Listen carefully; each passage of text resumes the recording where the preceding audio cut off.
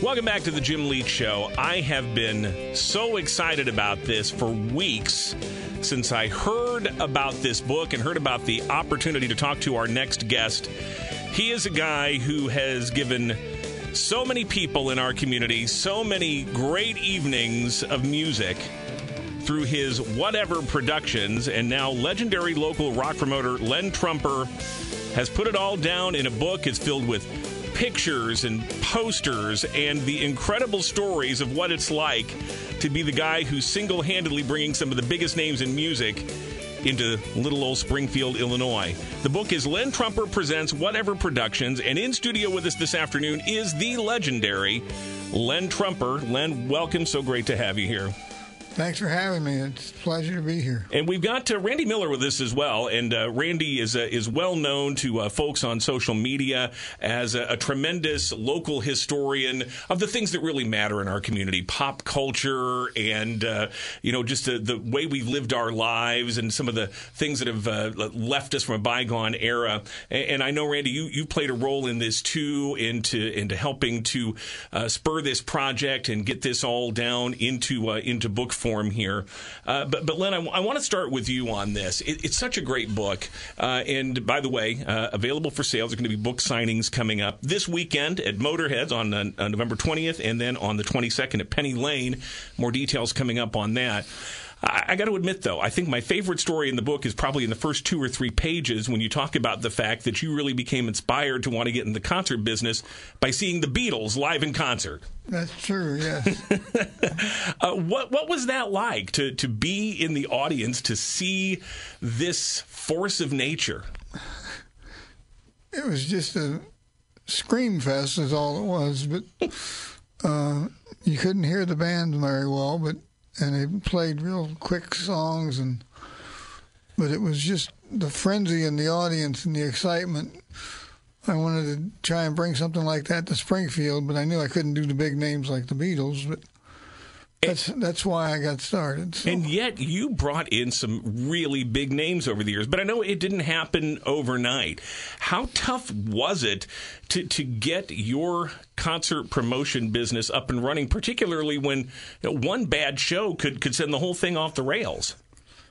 That's very true. It didn't take much to make somebody go bankrupt. Luckily, I started small and built it up, and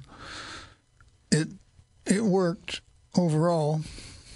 Now, you really started, I guess, with local and kind of regional bands, and then worked your way up to acts that had more of a national following. Would that be accurate? That is true. I started with area bands. But in the book lays this all out in detail.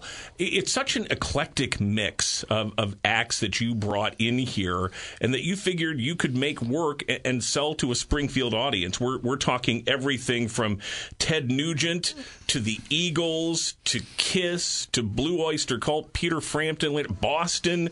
I mean, that's a pretty wide range of styles. How did you know who to pick and what you thought would work here locally? Well, I'd work with the booking agencies and see who's had scheduled something in the area, and if they had something in St. Louis or Chicago coming up, I'd try and tag my show right in there and get a better price with them, because they're always looking to fill a date, and it just put it all together. Yeah, the story of our lives in Springfield, if we can get on somebody's already tour itinerary in between 2 stops, we can squeeze them in there. But the challenge, of course, we had in those days, this is starting back in the early 1970s, was the venue. In those days, we didn't have the Prairie Capital Convention Center yet. So where were you staging these concerts, and how were you able to do it in a way that you could actually make a profit off of it? Well, I started with just union halls and local bands, small investments. But the first bigger show was at the Coliseum, at the fairground, and I did Mason Prophet. Yeah, and I want to ask about that. That's a band. I'd heard the name before. I wasn't really familiar with them, but you talk quite a bit in the book about just how good Mason Prophet was. What's the story there, and how come they never got bigger? Well, they considered a protest band, and a lot of radio stations wouldn't play their music. Interesting. Two Hangman was their big hit and controversial, and they had a hard time getting airplay on that one. But I knew when you saw them, they took over the whole audience, and it just was one big. Everybody was in sync with the music. We're talking with Len Trumper. He is a legendary local rock promoter. His Whatever Productions, again, it was really the source for a lot of people from my generation or a little bit older to really get their first experience in big-time rock concerts. And I want to bring Randy Miller into this as well. And again, Randy is somebody who has documented a lot of this Springfield history of the 20th century here. But I'm guessing your first connection with Len was probably just sitting in the audience, right? My first meeting, I didn't actually meet him. I was at the Eagles concert back in '72, and one of the few. There was only 900 people that attended. I didn't know at the time that Len lost a lot of money on that concert because nobody went to an Eagles concert, and it was like $6, and now they're $275 a ticket. Yeah, at that time they probably only had one or two hits at that point, right? Yeah, but, before Hotel California, before all of that, yeah. So I guess I just kind of lucked out. Later on, how did you come to work with Len on this idea of really chronicling this entire rich history?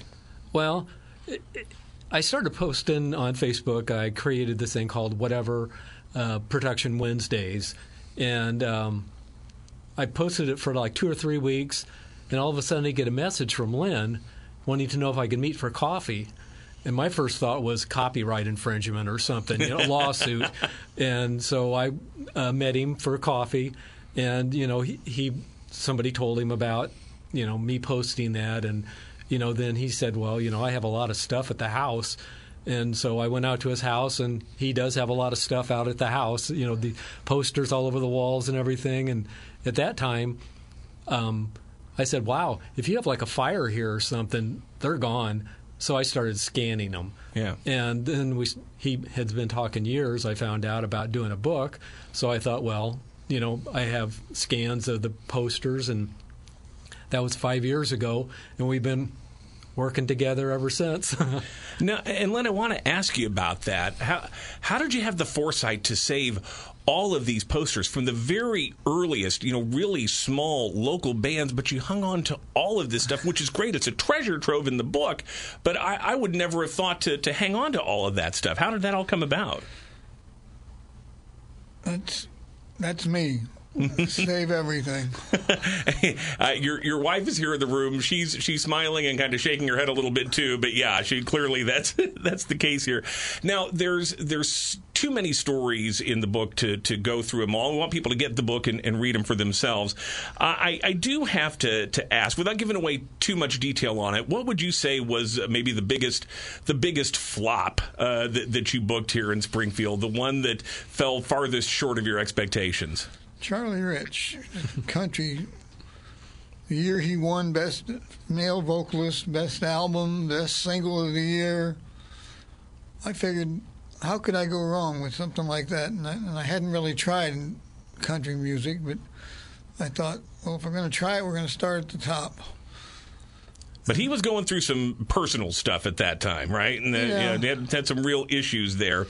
What was maybe the most difficult group to work with, or the most problematic act that you dealt with? Van Halen. Really? David Lee Roth and Eddie Van Halen were just obnoxious and wanted to be treated like gods. And I don't play that game. But you did have a way of keeping artists happy, and there's some great stories in the book about things you did to keep artists, feeling good. Like you had special money made up. What was the story on that? No. I paid them. Oh, no, that's right. The $1,000 bills, right? I paid them at the time you could still get $1,000 bills.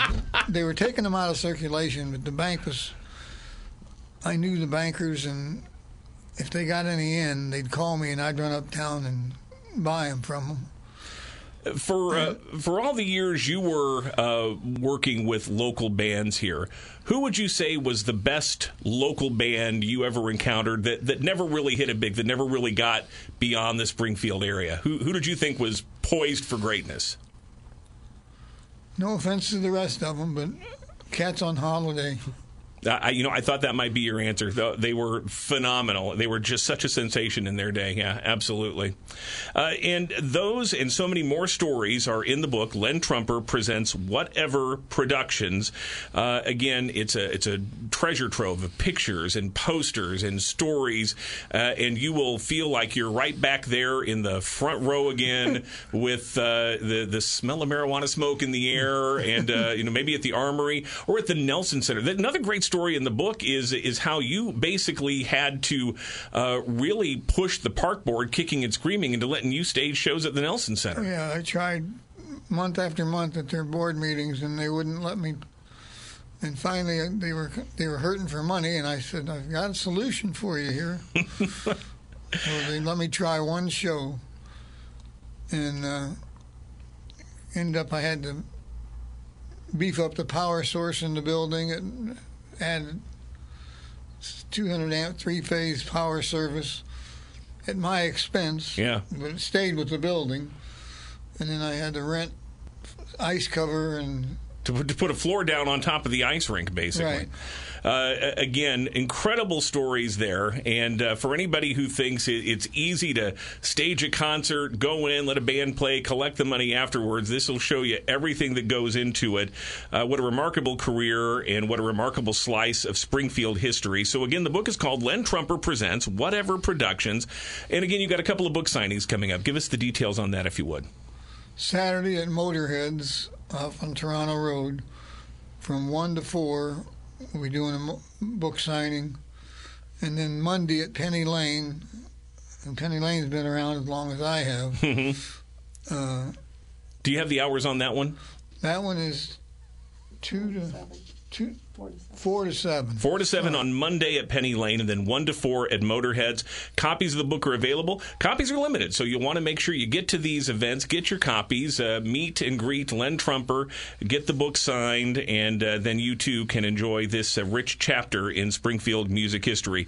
Len Trumper, thank you so much for being here. Randy Miller, thank you for being here as well. One thing I might mention that's not in the book, he wrote this entire book on a Galaxy Samsung 9 phone. In his spare time, he wrote it. I mean, the entire book was wrote on his cell phone. Well, that phone probably belongs in the Rock and Roll Hall of Fame at some point. But in the meantime, and again, there's page after page after page of stories and tidbits and anecdotes and behind-the-scenes looks at some of these big names and some surprising things that you might not expect. The story about getting Bob Seger here is it's an incredible saga among many in this book. I encourage you to get it. If people can't get out to the events, is the book available Amazon, all the usual routes to be able to track it down? And we're going to be doing another book signing at Recycled Records the following week. I don't have the exact date yet, but And Randy, you mentioned Whatever Productions. There's a Facebook page for that, so people can go check that out as well. So again, go look for Whatever Productions, check it out. And again, Motorheads this Saturday, 1 to 4, and then Monday, the 22nd at Penny Lane from 4 until 7 p.m. for Len Trumper Presents Whatever Productions. There will also be T-shirts, Whatever Production T-shirts and sweatshirts available at the book signings. All the cool kids are going to be wearing them, so you'll definitely want to make sure you get your hands on that as well. Gentlemen, again, thank you so much. And Terry, thank you for being here as well. Really appreciate it. Great to talk to you, and thanks for sharing all of these memories with us here.